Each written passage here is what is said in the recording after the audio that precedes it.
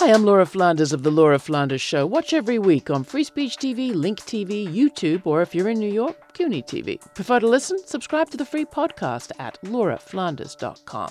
I end every week with a commentary. I call it the F word. Here's this week's.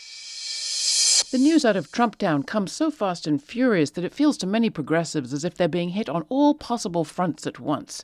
Senate Republicans approve a tax bill that would further pillage the poor. One day, the president opens millions of acres of protected federal and indigenous land to drilling the next.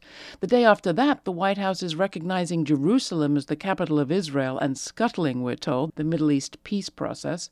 It's reckless, the press call it, but that doesn't seem the right word. The Trump GOP seems all about reckoning and paying their big donors back. It doesn't take a long research project to see how all these moves are connected. In Israel, the White House is in bed with the most far-right racist government in that country's history. They're in bed with the same sort of people in the U.S. In the Americas, their respect for indigenous land and rights and people is virtually non-existent, just as it is in the Middle East. In Israel, Washington plans to spend $38 billion in military aid over the next 10 years, while they simultaneously raid public coffers in the U.S. states. If there's any silver lining to the Trump apocalypse, surely, it's that the veneer of a social contract has been blown up. Government by the people, for the people, it's as dead as that Middle East peace process, which, by the way, Trump didn't destroy because it didn't exist. As far as the Palestinians are concerned, there's no peace process and there'll be no peace.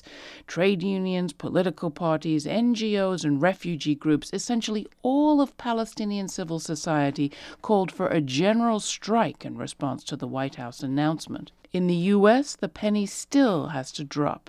It's not recklessness on myriad fronts. It's all one front. It's all one wreck. You can watch this week's report on how activists in the South are coming together in the U.S. to build shared power this week on The Laura Flanders Show on Link TV, Free Speech TV, CUNY TV, or on our own YouTube channel. Find out more at lauraflanders.com. And thanks.